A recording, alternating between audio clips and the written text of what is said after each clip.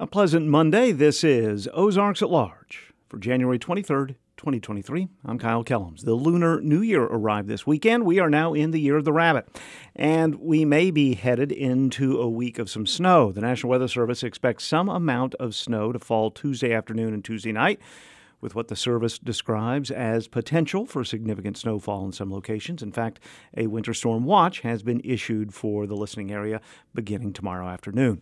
Ahead this hour, we go back to the Pryor Center archives to learn how FedEx developed in Arkansas before moving east to Memphis. First, though, how ownership of Carroll County newspapers has moved back into local hands.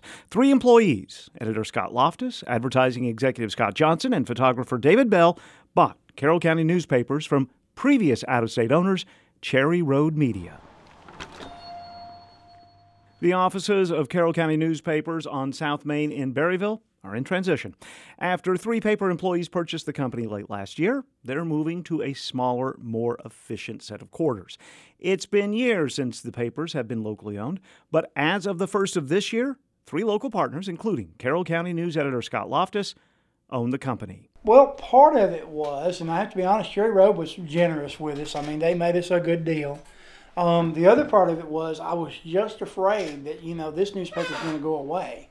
And selfishly, what am I going to do? But more in a broader sense, what's this community going to do without this newspaper?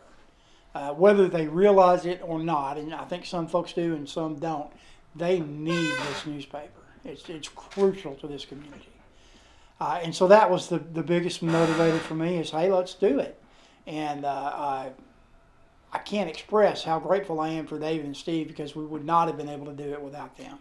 Loftus isn't new to the newspaper business. He's worked for the Arkansas Democrat-Gazette for 10 years and for the Pine Bluff Commercial. And he's been reporting and editing at Carroll County News for the last 8.5 years. But owner, that's a new role. And he says he spent the last 2 weeks adjusting. It's been extremely hectic. We had to redo a lot of our vendor agreements. And, of course, the biggest thing has been getting ready to move into smaller space where we think we'll be more efficient. And we can save some money by doing that, which is important. We really looked hard at expenses and tried to cut them, but we didn't cut any people. There was one person that stayed with CherryRoad.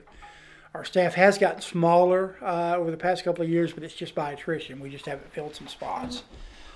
So, I think the biggest thing has been trying to get moved and continue to do everything we've got to do from the administrative side and getting moved and still put the paper out. That's been interesting. Not that any week or any day operating a small paper with a small staff isn't already hectic. Last night, I was here till, right before 5, then I had to go to the Quorum Court meeting at 5, the City Council meeting at 6, and then there was high school basketball last night. So it makes for long days. But like I said, that's just part of it. I love it. I absolutely love it. I can't imagine doing anything else. Loftus partnered with 2 other current employees to buy the paper from CherryRoad Media, a New Jersey-based company that owns newspapers in 15 states, including still some papers in Arkansas.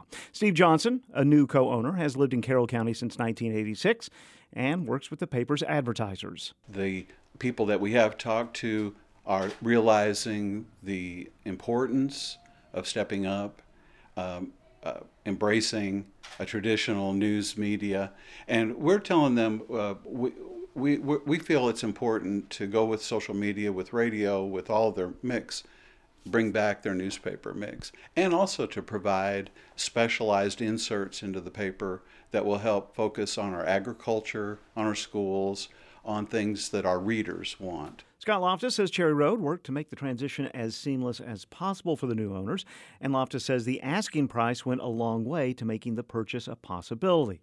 Still, Steve Johnson says he and his partners had to ask themselves some serious questions before buying. Does this printed product still have an audience?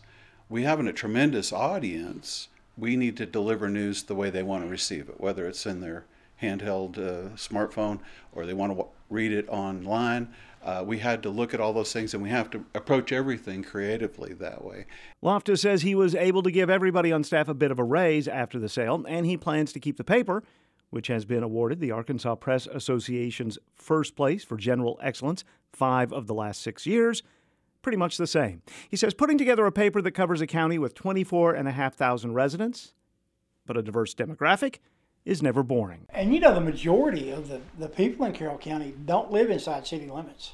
They're out in the county, and it's very interesting. And we, the joke is when you cross the Kings River Bridge, you go from livestock to woodstock, and it's really true. It's a whole different culture over there, but it's been really interesting to try to reconcile those two, and it's really interesting the people's perceptions of me as a columnist.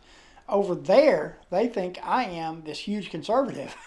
I'm not quite as liberal as they are. Over here, they think I'm this arch liberal because I'm not as conservative as they are. So it's pretty interesting. Carroll County Newspapers also publishes Ozark Mountain Trader, a shopper-style paper, and the Lovely County Citizen, a weekly with deep Eureka Springs ties. The Citizen, at least for the immediate future, will be found online. Very hard for us to do that, but the economics of it made that, I think, the only decision that really made any sense. We are very hopeful, and I don't want to give away too many details, that we're going to have some advertising that steps up for the print edition and we can bring it back. We're really hoping that we may be back by March or April with the print edition. Certainly the newspaper world is drastically different than just 10 years ago. But Scott Loftus says a newspaper's role in a community is no less important. If you want to know what's going on with your city council, if you want to know what's going on with your school board, if you want to know what's going on with your high school sports teams, I think that we're the place that you go and you get credible information about what's going on in the community. And I think it kind of helps to bind the community together. It's people look forward to having their son or daughter's picture on the sports page, or seeing their fundraiser on the front page, or the library recently got $1 million grant, and they're all over the front page, and they are thrilled with that. This is Ozarks at Large.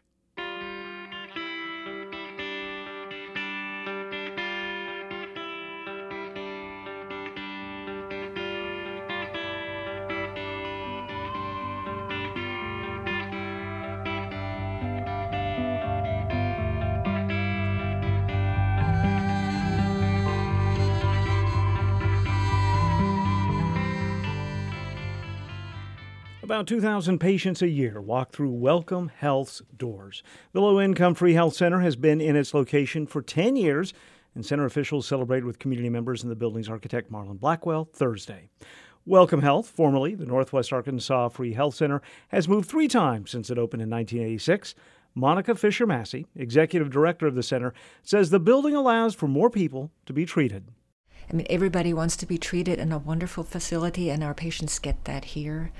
In our old facility, which was next to the old courthouse in the Armory building, which was not so nice on the inside, things would get stolen, paper towels or Kleenex, or people would spill their coffee on the floor or just leave cans and things around, and that doesn't happen here at all. The center offers services ranging from endocrinology and gynecology to dental care and physical therapy for individuals who meet its income guidelines. These include people from Washington, Boone, Carroll, Benton, Sebastian, and Madison counties, and counties bordering in Oklahoma and Missouri. Fisher-Massey says there are about 40 professional volunteers, 8 staff members, and student lay volunteers who run WelcomeHealth. Well, I've been here since January 1st of 2002, so it's been a long time. Gone through a lot of changes, lots of growth specifically. We expanded not only the staff, we recruited additional volunteers, we raised more funds to offer more programs and services. WelcomeHealth is not the only center to expand its facilities in Northwest Arkansas. Mercy announced a $500 million investment this past July for projects including a cancer center expansion and about 100 physicians. Hey, it's A. Martinez. On Morning Edition, we go straight to the source of each story, and sometimes that leads to some interesting conversations, like this one in Qatar. Or this pardoning ceremony at the White House. And grateful for fellow Americans who we may never meet. But there you go. Listen to Morning Edition from NPR News for the best conversations, human or otherwise, every weekday. Morning Edition, every weekday morning from 5 until 9 on KUAF 91.3, including tomorrow morning. And in about 20 minutes on today's Ozarks at Large, the Royal Winnipeg Ballet is at Walton Art Center this week to lead master classes and host auditions. An opportunity to, see a little bit about the Royal Winnipeg Ballet School and be taught by one of our fantastic artistic faculty, our teachers, and see a little bit about our, the way that we, teach and bring dance. So it's just a workshop, just a class. That's ahead later this hour. Federal Express couriers and Federal Express trucks pick up high-priority packages and ship them overnight in a fleet of Federal Express. This is Ozarks at Large. Randy Dixon with the David and Barbara Pryor Center for Arkansas Oral Visual History is here with me, as he is most Mondays. What did we just hear there? Well, first of all, I told you I'd deliver this week with a good one, and it is a good one. That was a 1970s promotional film for Federal Express, which is now just FedEx. They changed the name in, I believe it was 1994. Everyone was already calling them FedEx. Exactly. Yeah. So why not brand it that way? And they've had some great branding, which we'll talk about. But the reason we're doing a Pryor Center profile on FedEx, of all places. A Memphis company, after all. Well, sort of.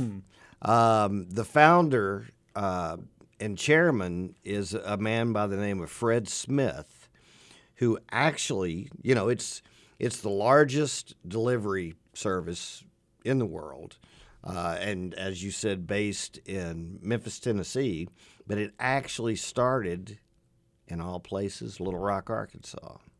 And I bet a lot of people don't know that. No, probably not. It was back in 1971.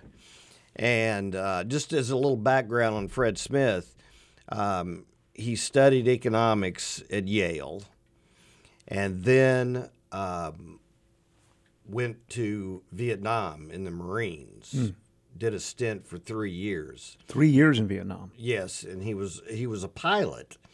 And it was during that time in Vietnam that the idea of FedEx kind of creeped into his head, I guess. And I think it probably had to do with, think about the logistics of having to move equipment and, material in a war zone, but you've got to use air, you've got to use ground, you've got to do all kinds of ways to get not just letters, it's major stuff, you have to get from one place to another. But anyway, he gets out of the Marines, he comes to Little Rock, and buys an aircraft maintenance company at Adams Field in Little Rock, and it's called Arkansas Aviation Sales. But he had some inheritance money, a lot of inheritance money back then, and started $4 million. $4 million. It's a lot now. And then he got a lot of venture capital because $4 million is a lot of money. But if you're talking airplanes, and he started acquiring jet planes that could carry cargo only. But anyway, he launched Federal Express in Little Rock with just a couple of jets that he's getting and refurbishing. And so KTV talked with him in 1971, shortly after he started the company. Really an outgrowth of some things that happened in the certificated airline industry that we felt left a critical gap in the market. In particular, the certificated carriers have always viewed air freight as a stepchild. And there are very few cities in the United States, or pairs of cities, that constitute enough traffic to justify using a large aircraft to deliver freight. Knowing that this is Fred Smith, who will, expand FedEx around the world, it's so interesting to hear that. From the very start. From the very start, yeah. Yeah, and he's sitting there in Little Rock, Arkansas. And by the way, Arkansas Aviation Sales is now Dassault Falcon jet. They took that facility and continued refurbishing jets, and now they do it, they're high-end, Right. really, really nice luxury jets. And, he was talking about certificated carriers in that interview. I had to know what that was, so I looked it up, and it's passenger planes. So anyway, he in 73 he moved the operation to Memphis and started this hub that is the hallmark of what they are. And they had service to 25 major cities at the time. So the next time KATV caught up with him was a decade or so later in 1984, and Bill Rogers of KATV interviewed him at the Memphis headquarters.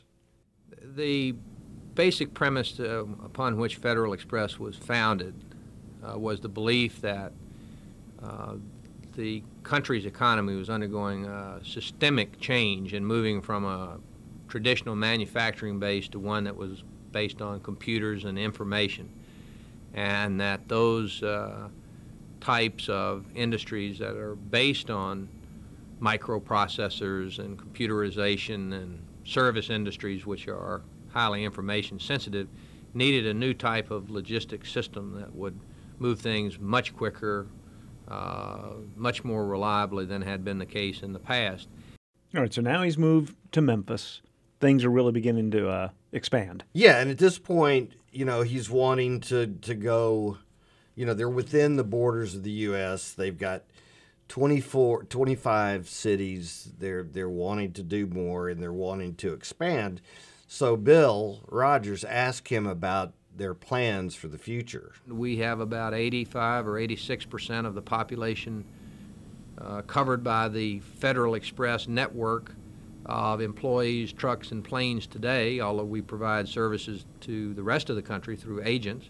We'll have that up to about 95% within a year. We're expanding internationally, having just acquired a small company which will be the nucleus of a much expanded international operation, first to Western Europe and then to the Pacific.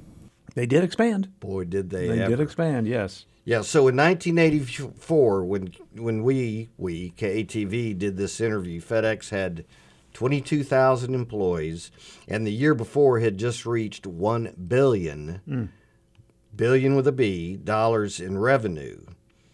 So last year I checked, and they have a staff of 547,000, and their annual revenue was just shy of $94 billion. So now we get to the interesting part. You may wonder what would have happened if FedEx had stayed in Little Rock. Yeah, can you imagine? Yeah, and why didn't they stay in Little Rock? I always heard, and this was even talk around the newsroom, that either the city board of directors in Little Rock or the airport commission turned him down. Well, KATV asked him about that in 1984. It'd been much easier if we could have stayed in Little Rock, but the facts of the matter are the Memphis airport had fortuitously about 90 acres of recently abandoned, at that time, former military ramp, which is very expensive to put in place and which would have been prohibitive for Federal Express at that point in time. And the airport here is a substantially bigger airport with 3 long instrument runways versus Little Rock's 1. And because of the location of Memphis, it has a better weather system. The Little Rock Airport, as you'll know, is in a curve in the river, and so it has a tendency for fog more often than Memphis does. In fact, it's quite a substantial difference. Not a great number of hours in the course of a year, but unfortunately, at exactly the time that our operation absolutely positively has to take place. So those were the reasons that we are in Memphis and as opposed to Little Rock. So it makes sense. I mean, if you've got all this infrastructure available in Memphis. Yes. But the most interesting thing there is the curve of the river, the Arkansas River, creates just enough fog to be a problem. Yeah, and the climate was the big deal. And, fly out every night in the middle of the night. I think around midnight is when, I mean, you can go into the FedEx headquarters at midnight and you would think it was noon or middle of the afternoon. It's humming. You know, there are always legends and myths around businesses. If you go to Newport, Arkansas, I have done this because, you know, Sam Walton had a store in Newport and then came to Northwest Arkansas. And you will hear the legends of what happened. And it's kind of the same thing, whether they're true or not. But, the city council at the time or the city fathers, they thought he was, you know, not someone to deal with or whatever, so they ran him out of town or he... Yeah. You hear these all the time. Well... whether they're true or not. But what's crazy is that there are a bunch about Fred Smith. A bunch of FedEx. myths? Legends? Yes. And, well, you know, I was lucky enough to talk to him. Which doesn't happen that often. No, he doesn't do personal interviews. And even Jim Pitcock, my old boss, who I talk to on a weekly basis, I had told him I was going to try to get an interview with him, and he said, he doesn't really do interviews very much, you know, good luck. And he got back in touch and was willing to do it. And while I was talking to him, he said when he heard the Pryor name, the Pryor Center, that's why he wanted to talk, because he has so much respect for David and Barbara and Mark Pryor. He's worked with all of them over the years. So I wanted to ask him about some of these other urban legends because set the record straight. I read his bio on Wikipedia, and you know, we could call this the FedEx Fact or Fiction Show. Okay. So one of the other ones is that, and I've read it several places, that he wrote a paper when he was going to Yale for an economics class that outlined the idea and concept of FedEx, and he got a C. Not true. Here we go. But it wasn't at all the concept for Federal Express. That was developed much later when I came back from the service. I started working at Arkansas Aviation, and I realized that original idea was much more acute because technology and automation was taking over everything, including straightforward until today, when your entire institutional memory personally is in your pocket, I'll bet, with an iPhone or so that's also a myth. But I don't do many personal interviews, and so it's perpetuated that I got a C grade and went on and did Federal Express. So not many people get the full background, which you just did.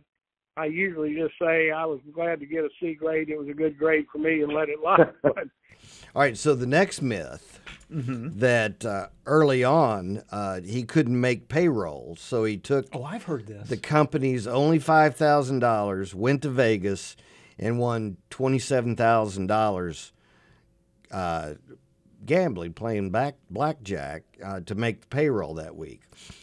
That was sort of true. It was based There's a on, nugget here? Yeah. So he told me when he was based in Vietnam that there was really nothing to do when you were, you know, not in harm's way, but listen to Armed Services Radio, smoke cigarettes, which he didn't smoke till he went to Vietnam, out of sheer boredom, he said, and play cards. Okay. And he got really good at blackjack. Counting cards.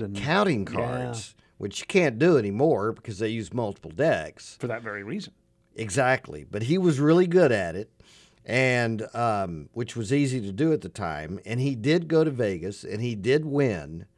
But the main part of the story, again, not true. So when I was at Arkansas Aviation, we used to charter planes, and this guy, I think he was a lawyer. His name escapes me. He was inveterate gambler. He loved to go to Las Vegas. He chartered the plane, and I was one of the two pilots, and he insisted on giving us both of us, the pilots who flew him out there for the 3 days or long weekend there, some credit. And I can't remember even the casino. I think it was the Dunes, but I could be wrong.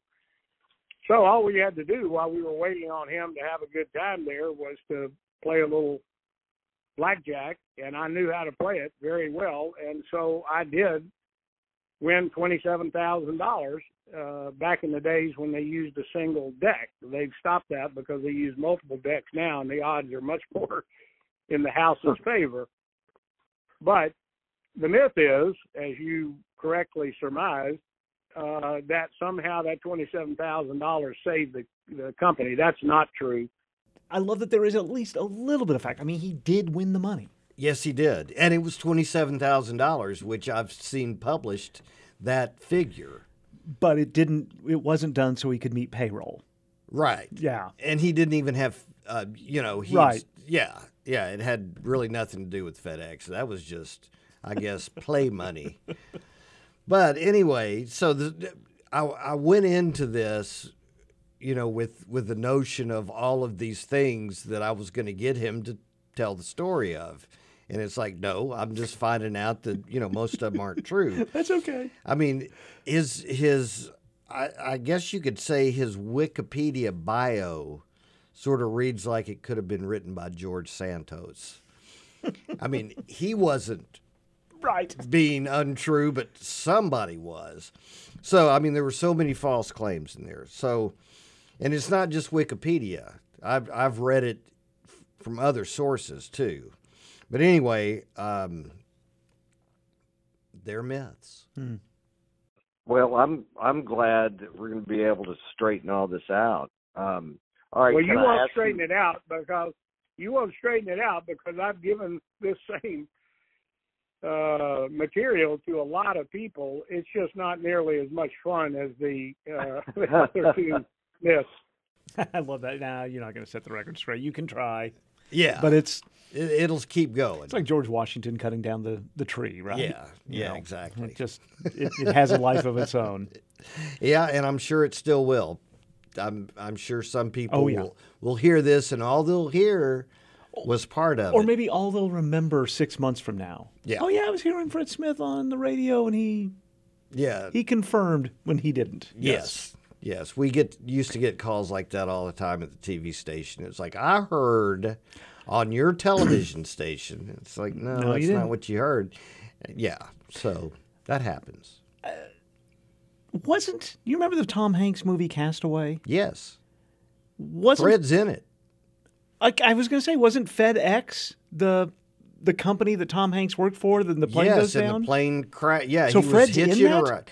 When he comes out of, I guess, exile or is no longer cast away, they welcome him back at the FedEx headquarters in Memphis, and Fred Smith does a cameo. But that's a fun little fact. And I have some more. Please.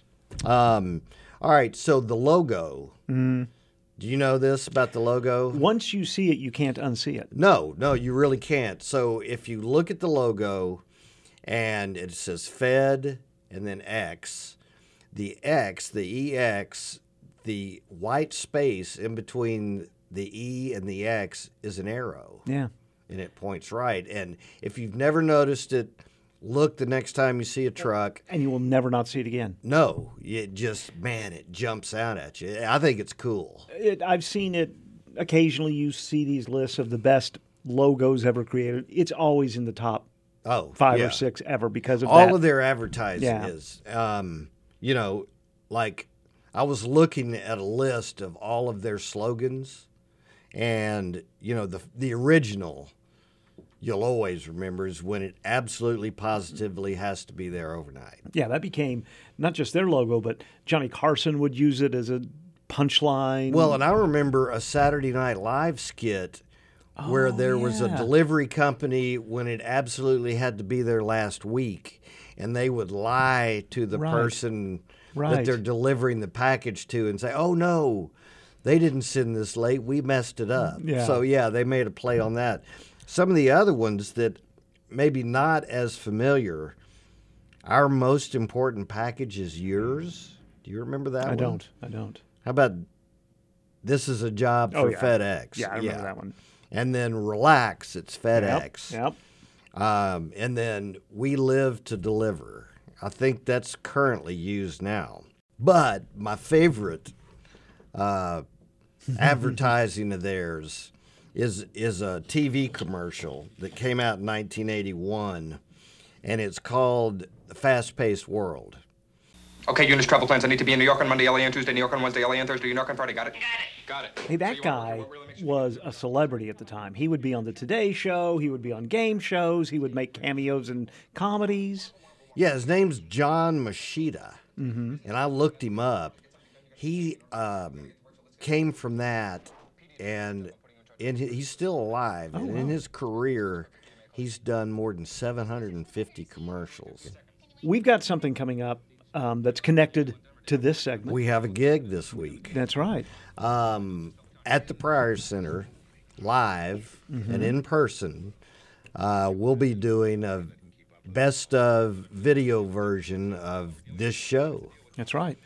And it should be really fun. I hope y'all can come out. We're live and in person. We'll have the screen behind us. 6 to 7, big screen behind us. We'll be playing different videos.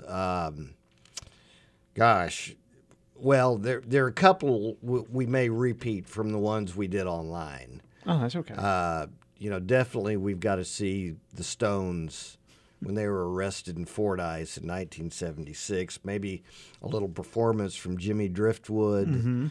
Some political things, some visual things too, and maybe throw up a few faces that folks may be familiar with. And I'm still, putting it all together, and it should be good. All right, we'll see you Thursday night, and you'll be back here next Monday, right?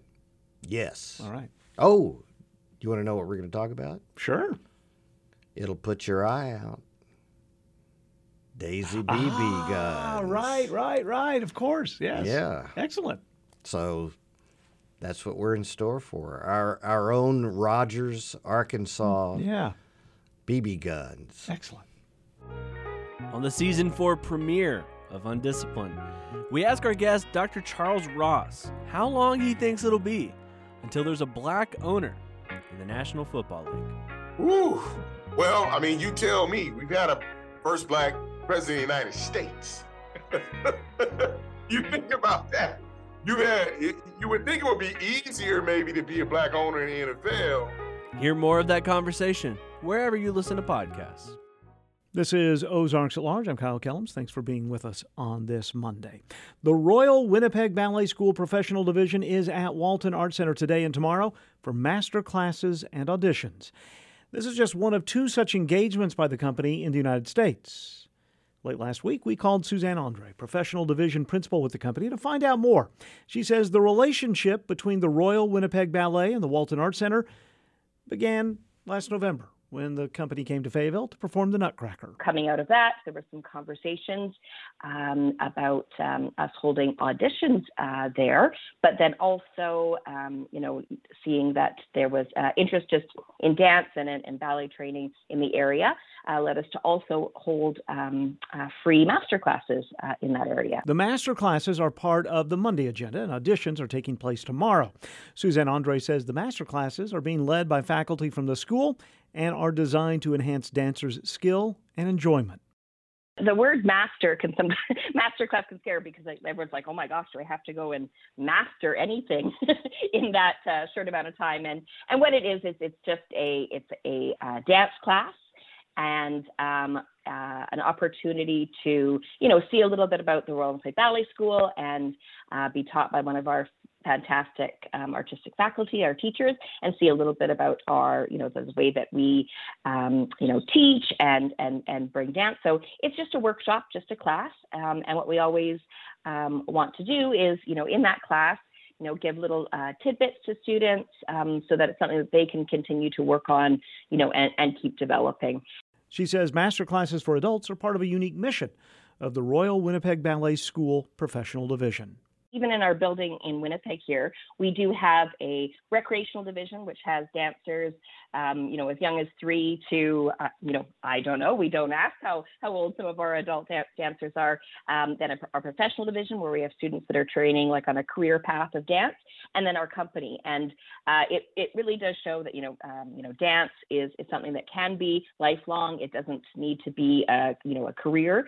It can be just something that is, a way that people can, there's a physical benefit to do it in terms of your physique, getting in a physical thing, but it's also an experience where you're growing as an artist and being able to express yourself. Tomorrow there will be auditions at Walton Art Center.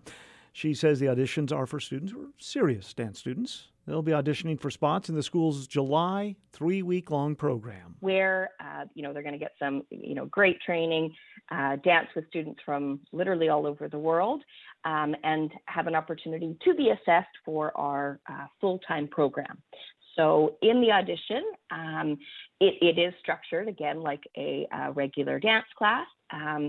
But staff are looking not necessarily for where they are at right now with their dance, particularly, we hope to see some young students. And so their level of study isn't really important. We're really looking for that potential. So their potential, again, both as, how they can develop and train, and also their artistry. And so it's a good experience, just so that everyone knows too. We know that auditions can be, intimidating for people to come. They maybe even seen an audition scene in a movie where it's like, you stay, you go, that type of thing. That doesn't happen in our audition. All of the participants that come to our audition, are there for the entire time. At no point is there a moment where they're going to be handed a letter and given a invite or not. That is all done afterwards. Suzanne Andre is professional division principal with the Royal Winnipeg Ballet School. For more information about the master classes and auditions, search for Royal Winnipeg Ballet Master Classes and Auditions at waltonartcenter.org. Jazz reflects the fundamental nature of the American spirit, recognizing the importance of the individual while connecting that to the idea of cooperation. In the words of Herbie Hancock, the spirit of jazz is the spirit of openness. I'm Robert Ginsburg, and for 41 years I've been your host for Shades of Jazz here on KUAF. My gratitude goes out to you and to KUAF's commitment to presenting America's unique musical art form. Whether it's a historic recording or a brand new release, the music you connect with, the artists you relate to, will be here on KUAF, Shades of Jazz, Jazz Scoop, and our jazz station KUAF3. Help us to continue to make even more connections with your gift of support today. Go to supportkuaf.com.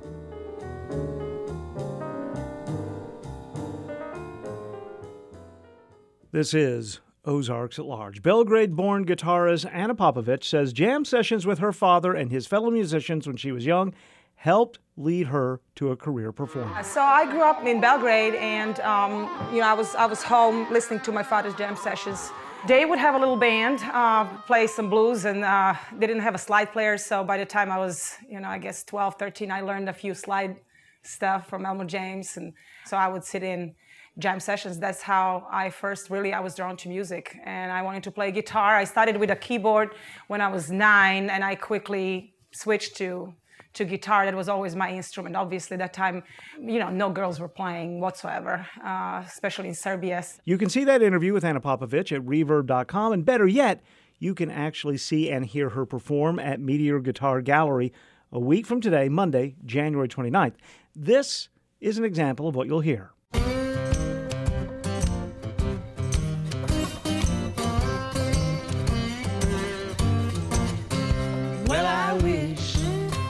I was a catfish, swimming in a whole deep blue sea. I had all you pretty women right there, fishing after me.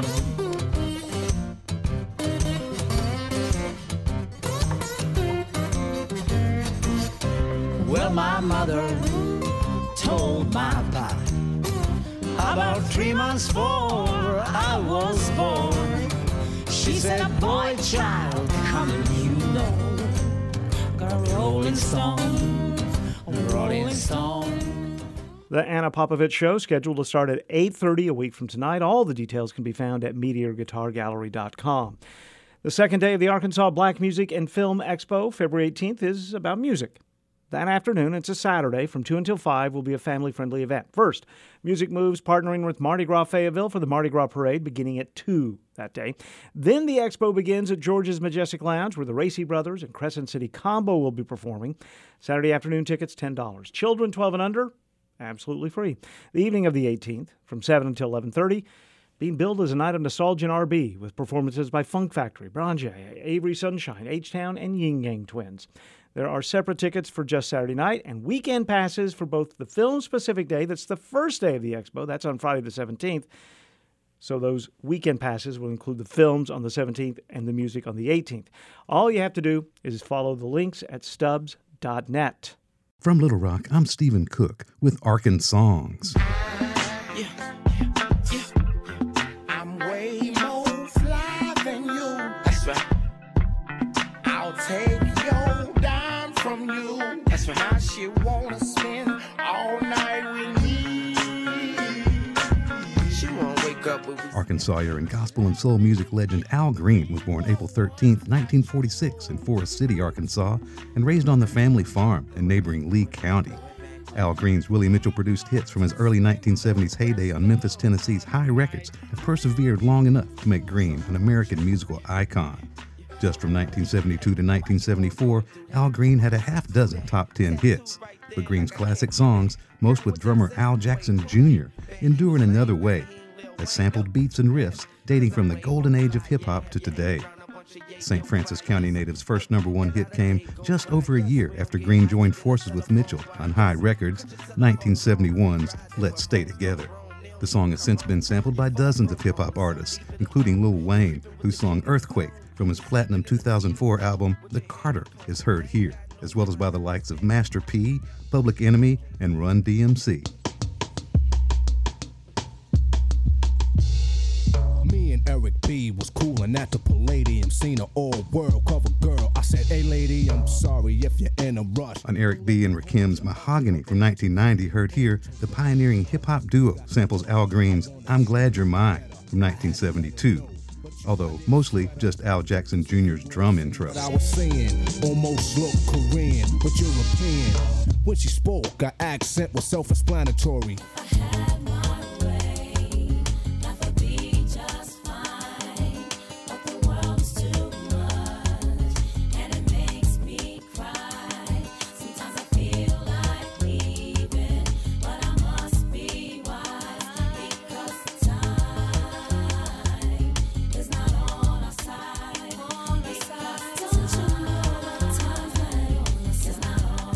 Memphis, Tennessee native Al Jackson Jr. was a drummer so revered, he was called the human timekeeper.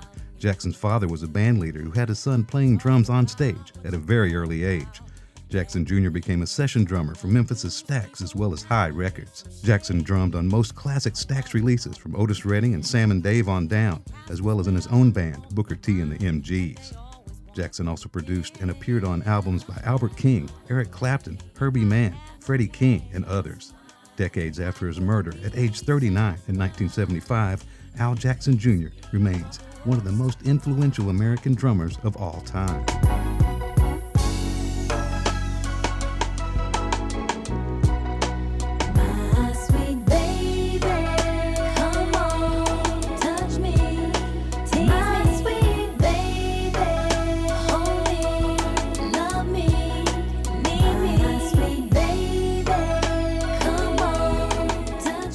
Al Green's I'm Glad You're Mine in particular has been sampled by many across the decades. Heard previously by Mary J. Blige in her 1999 song Time, it's heard here by Ashanti with Sweet Baby from 2003. The track has also been used by MC Lyte, Missy Elliott, Mobb Deep, Da Brat, and Massive Attack, and perhaps most memorably on several tracks by the notorious B.I.G.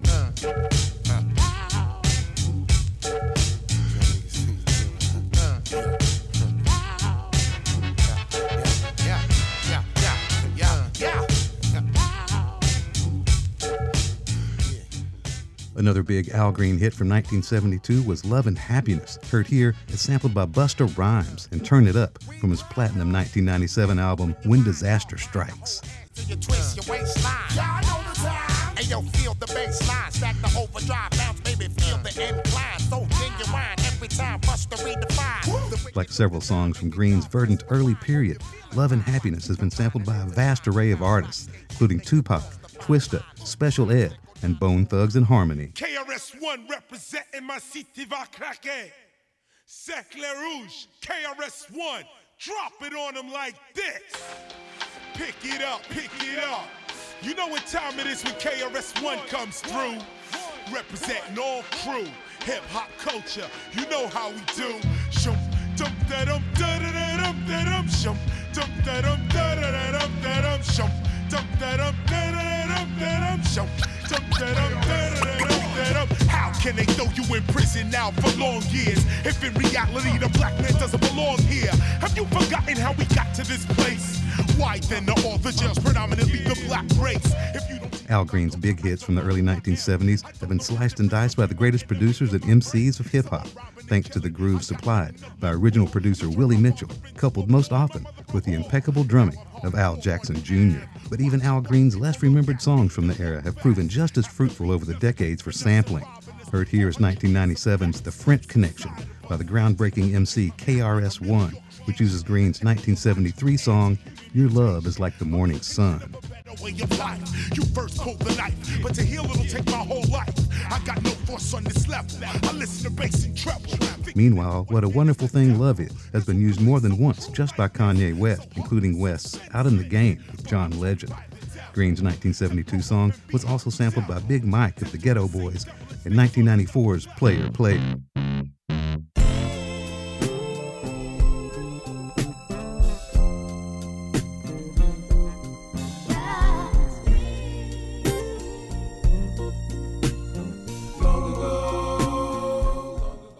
Jay-Z is also a repeat deep Al Green sampler. He utilized Green's Free at Last from 1973 and Blueprint, Mama Loves Me in 2001, and later sampled Green's version of Driving Wheel, an older blues song written by Arkansas native Roosevelt Sykes, and 2008's Can't Knock the Hustle.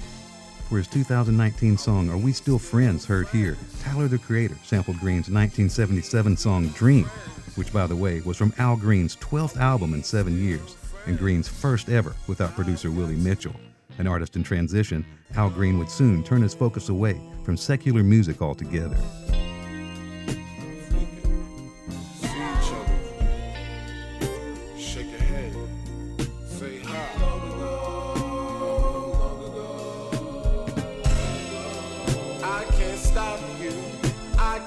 This is just a sampling of the sampling of Al Green, and it's just another facet of the lengthy and storied career of East Arkansas-born Al Green, from gospel to soul music to hip-hop. It's another song of Arkansas. From Little Rock, I'm Stephen Cook with Arkansongs. Arkansongs is a production of Experiment Station Studios. Producer is Keith Merckx. Arkansongs since 1998. This is Ozarks at Large. Guess who is in the Anthony and Susan Hoy News Studio with me? It's Ryan Versey, our underwriting director. Hello, Ryan. Hey, Kyle. How's it going? Pretty good. Happy January. Happy January to you as well. We're going to make it a happy January for some folks. Oh, yeah, absolutely. I've got some names in my hand. The names in my hand will be going to see Time for Three. Time for Three, Emmy nominated. Emmy nominated. Or Grammy. Grammy nominated. Grammy nominated. I don't know. They may be nominated for an Emmy. They too. very well could. They have been in our Furman Garner Performance Studio years ago. I heard, yeah. And they are super nice people as well as fantastic musicians. I hate that I can't make it because I wanted to go to this. You know, as a music person myself, you know, I love a good music performance. But, yeah, I got 5 people who are going to be very happy when they hear their names shortly. Let's start with Teresa Maurer. Ah, we know Teresa. She manages the Fayetteville Farmers Market. Awesome. I thought the name sounded familiar. Yeah. Then I've got Christopher Kunkel. Okay. Then I've got Drew Stevens. I think I know who Drew Stevens is, my buddy over in Walton. Got a Braden Shepard. Uh-huh. And Jason Cartwright. Fantastic. They're going to get to see and hear Time for Three at Walton Art Center. And I'm rather jealous, but I have a previous engagement tomorrow. But, your names will be at the will call. All you need to do is show up and show them your ID. You can mention that you won the KUAF giveaway if you'd like. But, yeah, thanks for listening. Thanks for entering these giveaways. And Kyle, thanks for having me in your studio. Well, thanks for coming by, and we're going to do more of these, right? Oh, absolutely. I got a couple coming down the pipeline right now. All right, Ryan, thanks so much. Thank you.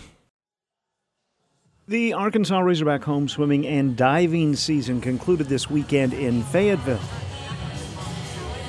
Our next event for tonight's meet, this is event number 4, a 100-yard backstroke. This is heat number 1 of 2, 100 backstroke, heat number 1. Lane assignment, lane number 2, University of Kansas. Arkansas defeated Kansas with 14 event wins on Saturday afternoon to top the Jayhawks 181-112. Arkansas will travel to face Vanderbilt on Saturday in Nashville. Though the home season is done for this year, mark in your calendars next year's season. Those swimming and diving meets at the natatorium on the U of A campus, absolutely free. Also taking place this weekend in Fayetteville, the Razorback men's basketball team will be hosting LSU tomorrow night at 6 in Bud Walton Arena. This weekend, they snapped their 4-game losing streak by defeating Mississippi in Oxford. Thursday night, the Razorback women's basketball team will host Alabama. That will be a 6 o'clock tip-off. Yesterday, the Razorbacks lost at number 1 South Carolina, 92-46. Also, coming up this week on the University of Arkansas campus, snow notwithstanding, the men's tennis team will host Oral Roberts Wednesday. The Razorback indoor track teams host the annual Razorback Invitational Friday, and the gymnastics team will host LSU in Barnhill Arena Friday night. And the John Brown University basketball teams will be home twice this week. First, they host Oklahoma City University tomorrow night in Bill George Arena in Salem Springs, and they'll be hosting Central Christian Thursday night. Hey y'all, I'm Joy McGowan. And I'm Denisha Simpson. And we are Resilient Black Women.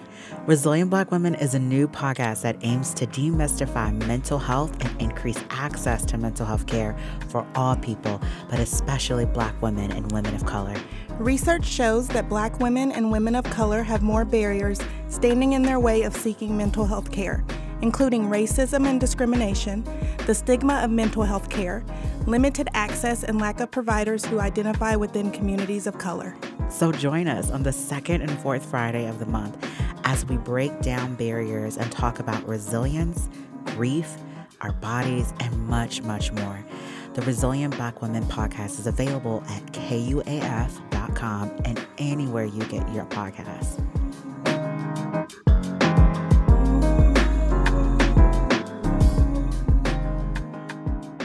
This is 91.3 KUAF, Fayetteville, Fort Smith, Bentonville, and Springdale. 91.3 KUAF is a listener-supported service of the School of Journalism and Strategic Media at the University of Arkansas. You can find out much more about us, find schedules for all of our stations, and listen to us by going to KUAF.com. And by the way, Ozarks at Large, a production of KUAF. Contributors for this Monday included Randy Dixon with the David and Barbara Pryor Center for Arkansas Oral and Visual History, and Stephen Cook with Arkansongs. Ozarks at Large's Anna Pope contributed writing and sound regarding WelcomeHealth. Our theme is titled The First Hurrah. It is written and performed by Daryl Shawn. And big thanks to Ryan Versey, the KUAF underwriting director, for stopping by the Anthony and Susan Hoy News Studio today. If you ever want to talk to Ryan about underwriting with KUAF, he's incredibly easy to reach. You can just send him an email, ryan@kuaf.com. Another full, brand new show for you tomorrow.